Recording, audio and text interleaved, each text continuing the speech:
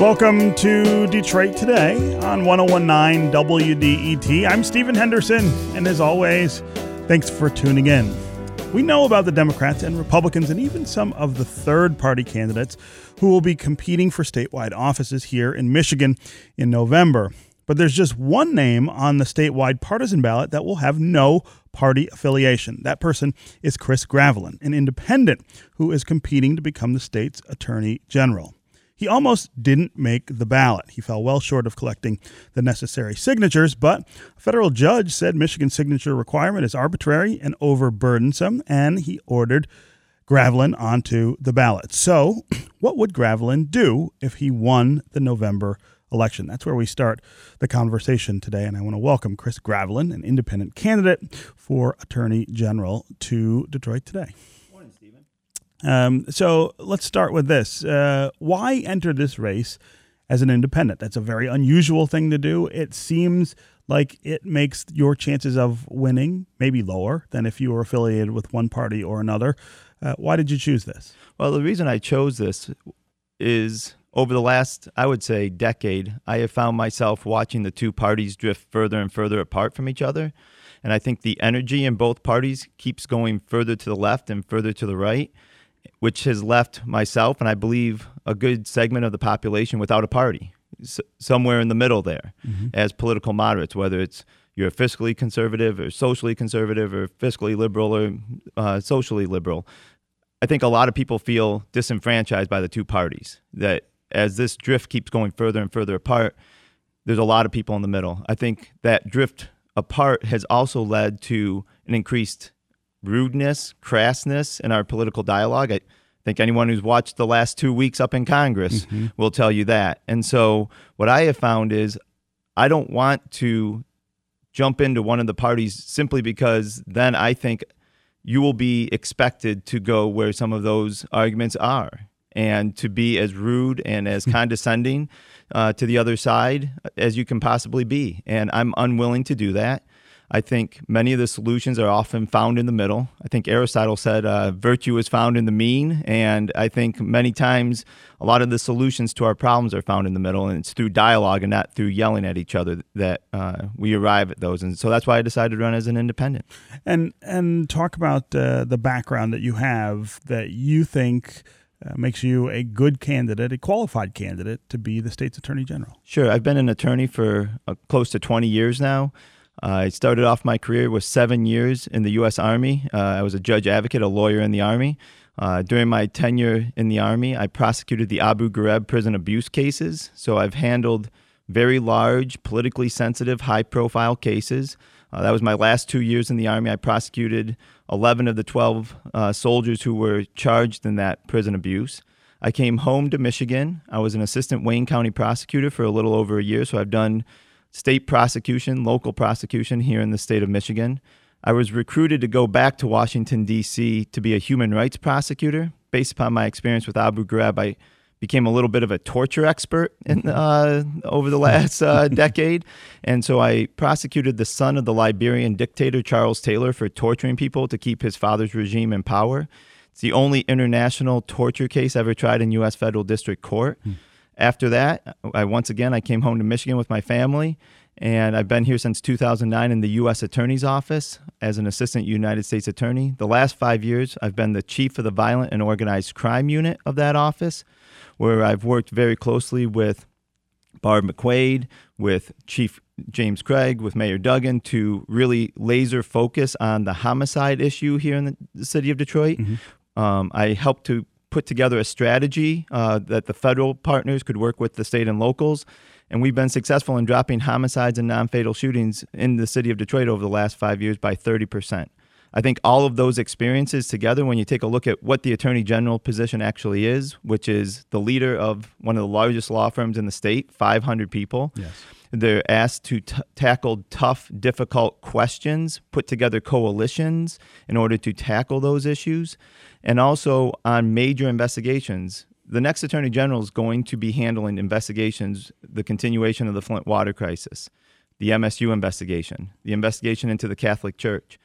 I think I'm the only candidate in this race who's had the experience of actually handling those types of large, complex investigations And I think my reputation and my work history shows I do it in an even-handed and fair manner. I think that's why I make a good candidate for this position. Mm-hmm. And if you were to win, what are the issues that you see in the office that you might confront first, things that you think are being done that maybe shouldn't be done, or things that aren't being done that you should be done? What would your agenda look like? Well, I think the first agenda and my main focus right away would be to get the partisan politics out of the office.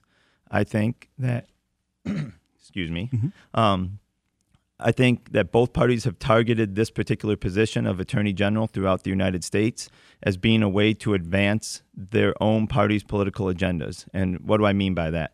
I think we've seen that over the last 8 years with Attorney General Schuette. So they've taken the model. Back in the 90s, several attorney generals across the nation banded together to sue the tobacco companies. And they were very successful in taking on the tobacco companies and obtaining settlements that helped the vast majority of people in their states. Unfortunately, the parties have taken that model and have devolved it into what's called the Republican Attorney General's Association and the Democrats Attorney General Association. The Republican Attorney General Association, which is led, one of the leaders is Bill Schuette, has decided they were going to band together to sue the federal government under the Obama administration for the Affordable Care Act, for EPA regulations, and they have systematically used the resources of the Office of Attorney Generals to do that, to try to thwart the other side politically. I didn't like it when Bill Schuette did it, and I don't like it if the Democrats want to do it. And unfortunately, the Democratic nominee currently has stated that is her goal, is to sue the Trump administration all day, every day. And the Democratic Attorney Generals Association has already sued the federal government. I believe the last numbers I saw was 134 times. My question is, who's doing the work of the people then? The work of consumer protection, the work of trying to work with local and state law enforcement to curb violent crime, to try to curb the opioid addiction and the trafficking, identity theft. These are complex investigations that take resources. Most local law enforcement agencies don't have those. So that's where the Attorney General's office can step in, supplement those resources, and actually do work that benefits all the people as opposed to just a particular political party. So that would be my first thing. We would get out of all of those lawsuits. And I'll give you a very concrete example is Proposition 2 is going to be on the ballot. And the Michigan Chamber of Commerce sued in order to try to keep that off of the ballot. This is the redistricting. That's correct. Initiative. Exactly. And Bill Schuette's Attorney General's office weighed in with an amicus brief. What is the Attorney General's office doing weighing in on that litigation? There should be no diversion of resources for that type of political work. That's what that was. That was political work.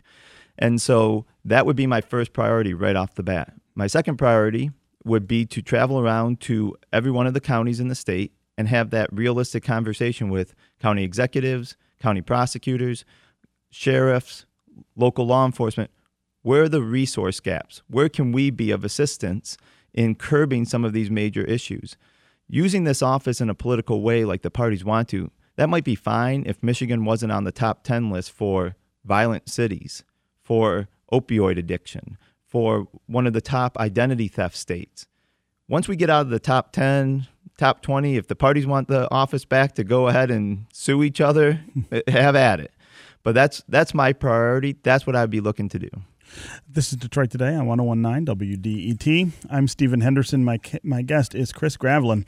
He is the independent candidate for Attorney General. His name will appear on the November ballot. We are talking to him about his campaign, his decision to run as an independent, and what he would do if he should win in November. I should also note that later this week, we are going to be speaking with Democratic nominee Dana Nessel about the same thing, her run for state attorney general. We've also invited Republican Tom Leonard to come join us and talk about his run for the office, but he has declined our invitation between now and the election, despite multiple requests. If you have questions for Chris Graveline, what questions are they? What do you want to talk about in terms of an independent candidate for Michigan Attorney General running for that office? What do you think the next Attorney General's priorities should be, and what qualities do you look for in the people who run for that office every 4 years? As always, the number on the phones is 313-577-1019. That's 313-577-1019. You can also go to the WDET Facebook page and put comments there, or you can go to Twitter and hashtag Detroit Today, and we'll try to work you into the conversation. Chris, you mentioned the Attorney General's office inserting itself into politically controversial issues, something that we've seen it do a lot. One issue, though, that could come up soon, I think, or that a lot of people are worried about coming up soon, is abortion, and whether abortion should continue to be legal in the United States, whether it shouldn't be. Is that on the list of things that you think that the Attorney General would stay out of if you were elected? What would your position be in terms of filing amicus briefs, for instance, or joining lawsuits to try to force the federal government to change the way it deals with those things? I think that's one of those issues that the Attorney General's office should stay out of. So depending on what litigation happens, first of all, I think it's still years away from actually getting up to the Supreme Court. I mean, the way a case progresses through the federal court system, it would take years in order to get there. So I think some of the concern or hand-wringing over the last couple of weeks about Justice Kavanaugh's arrival on the Supreme Court and a case appearing in front of the Supreme Court tomorrow, I think that's a little overblown. It's going to take years to get there. It could. And I think this is one of those ones as well where you let the private parties litigate it and let the Supreme Court enunciate it. My view is the Attorney General should be there to enforce the law. What's the law in place? Tell me what the law is, and that's what we're going to do. I've been a prosecutor for 20 years. No one once has come into my office and asked me my views about abortion, gun control, gun regulations, drug legalization, any of it. They've said, here's the facts, here's the law, and I go about doing it. And you would argue that your personal views on those things don't matter? That is correct. And so if I feel strongly enough about a particular law that I think needs to be changed, there's been times where I've had to go into court and argue for something that I personally did not find tasteful or the appropriate result, but that's the law. If I feel strongly enough that that law should not be in place, then I need to quit my job and go be a legislator or a congressperson or a governor or run for president or something. They're the ones who make the law. They're the ones who actually are the policymakers. And that's been one of my arguments to voters out when I've been campaigning. Regardless of your policy preferences, go elect your legislators, go elect the person you want to be governor. But if you want just someone who's going to take a nonpartisan, even-handed approach at enforcing the law, no one's asking me to become the rule of one. And so that's my view on how the Attorney General's office should be managed. So, for instance, there was a real controversy over the Affordable Care Act when it was passed. You had some states defending the law, trying to take advantage of the things that it allowed states to do. You also had a lot of states join together to try to challenge the law. Do you think that was inappropriate because it was a political issue, or was it also a legal issue? And is it okay for an attorney general or a group of attorneys general to say, we just don't think the law should work this way and we would like to change it? Where do you come down on that? I think that's a political conversation. If you take a look at how those sides lined up, it was Republican and Democrat. That should be the tip-off right there. That wasn't a legal challenge. That was, we're going to take our political disagreements and we're going to turn them into lawsuits and we're going to sue each other. And so, no, if Congress enacts a law and the president signs it, that's the law. And the remedy for that is to elect different Congress people and a different president to change the law, not for an attorney general to then jump into the fray. My view is once the Affordable Care Act became law, then it was up to the states to try to implement that law in the smartest, most intelligent way possible. That's the law. And if some private group wants to challenge the Affordable Care Act, let them have at it. But that's not the job of the Attorney General's office. Otherwise, what we're doing is we're essentially turning the Attorney General's office into the law firm for whatever political party wins. Sure. And in my mind, that's a bad use of taxpayer money. How can you feel that if you're one of the people whose party is not in power at the time, that person is actually representing you and your interests? I don't think you can. Yeah. Again, the number on the phones is 313-577-1019. That's 313-577-1019. You can also go to the WDET Facebook page, put your comments there, or go to Twitter and hashtag Detroit Today. We'll work you into the conversation. We've already got some folks queued up here. Let's get to Sean in Warren. Sean, welcome to Detroit Today. Hey, thank you very much for having me on. I really appreciate your show. Sure. Mr. Graveline, I really appreciate your apolitical stance and wanting to make good use of the resources in our office. So you are definitely getting my vote and some word of mouth for me. But what I wanted to find out if you are much interested in pursuing or have, if there are tools that your office, I hope you get your office, can use, would be about human trafficking. I work for Henry Ford. One of our ER nurses, actually nurse practitioner, I think, has a great presentation on how severe the problem is nationwide, but especially in Michigan as well. Absolutely, Sean. Sean, thanks very much for the call and the questions. Go ahead, Chris. Absolutely, Sean. So like I mentioned before, I've been heavily involved with organized crime and violent crime over the last 5 to 6 years here in the city of Detroit, and I'm acutely aware of the human trafficking problem. It is a problem, and it's one that I think the Attorney General has a significant role in because it stretches across county lines. Sometimes it stretches across state lines, and so it's one that we would absolutely be focused on. We would definitely maintain the resources that Bill Schuette has put on that issue, and I'd be looking to see if we needed to supplement that as well. Yeah. Again, Sean, thanks very much for the call and the questions. Let's go to Kara in Armada. Kara, welcome to Detroit Today. Thanks for having me. Mm-hmm. I am currently working on the front lines in Oakland County Jail, and I just was curious about the nonpartisan stance on the intersection of the mentally ill folks that are in the jails and our corrections population. You know, there's laws on the books, Kevin's Law, assistive outpatient, that really are not being utilized and are underknown. They're not taught. So just kind of your stance on that and maybe your thoughts. Thanks very much, Kara, for the question.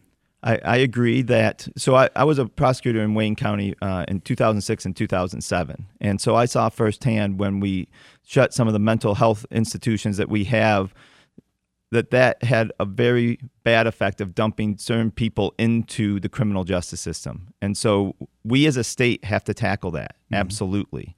And so I 100% agree that the underutilized laws should be used, but we also as a state need to start taking a look at, do we need additional safeguards to help the mentally ill to stay out of the criminal justice system? And so when I say I have an apolitical point of view, that doesn't mean I'm opposed to going up and advocating in front of the legislature for changes to the law that I think are appropriate. But at the same time, that's my role, is to go up and lobby the legislature, not to necessarily impose it myself. Do you think there are things that the state attorney general can be doing to, ameliorate the effects of this tension that we have between mental health and criminality and the way that the criminal justice system deals with it? Well, I think just as Kara pointed out, that there are some laws on the books that are being underutilized. And I've had a track record in the last several years at the U.S. Attorney's Office at taking a look at, let's break open the statute book. Let's be creative on how we actually do this. There are tools out there that just aren't being used. Too often, I think lawyers fall into the trap of using what's familiar to you. And so in terms of prosecutors' offices, you take a look at, let's say, a crime, and we always charge this. So that's what we charge, and we go ahead and prosecute that crime. But there's other crimes that might be more effective at actually addressing the problem.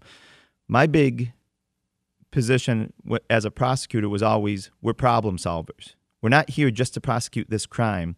My job is to make that neighborhood safe, whether that's Northwest Detroit, Southwest Detroit. My job is to make that safe. So take a broader view of what you're actually trying to accomplish as opposed to just prosecuting this one crime. I think we can bring that same type of vision when you're talking about the mentally ill in the criminal justice system. Mm-hmm. How do we solve this problem? Not just a one-off here or there. We need to look at a systemic solution to this issue. Yeah. Kara, thanks very much for the call. And the question is, let's go to Robert in Detroit. Robert, welcome to Detroit Today. Hi. I'm just kind of curious. When you mentioned that there was some inappropriate use of funds for going after Proposal 2, as Attorney General, as State Attorney General, would you go after Mr. Schuette for doing that? No, I mean, I think that's those types of things that just continue to foster the political divide in our country. So when you talk about, I think it's an inappropriate use of the resources, but that's a philosophical view of this particular Attorney General's office. To be quite honest, it's both political parties. It's not just Mr. Schuette. Ms. Nessel has already articulated this. Multiple people have asked me, why are you running? And I really think this is a philosophical debate we need to have as a state. How do you want these resources used? If you want your party to have a paid law firm in Lansing, then you're going to have your candidates to choose from. Mm-hmm. If you want an office that actually tries to serve all of the people, and the example I point to all the time is Frank Kelly.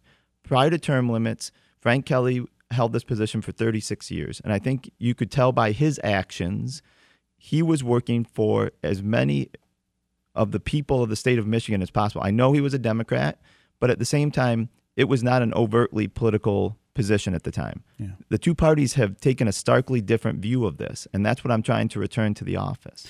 Quickly, before we have to break, line 5, would you go farther than officials have gone and what Enbridge has announced recently? Burying this new section of pipeline underneath the bedrock, what would your response be?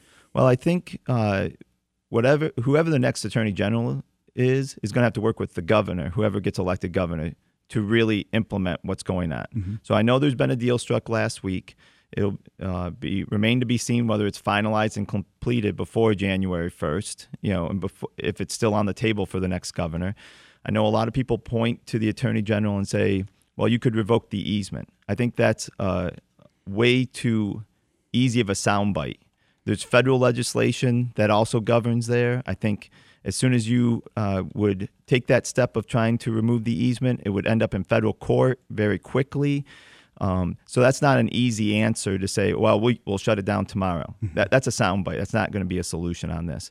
Whoever the next Attorney General is going to have to work very closely with whoever the next governor is, and that's going to be the solution on line 5.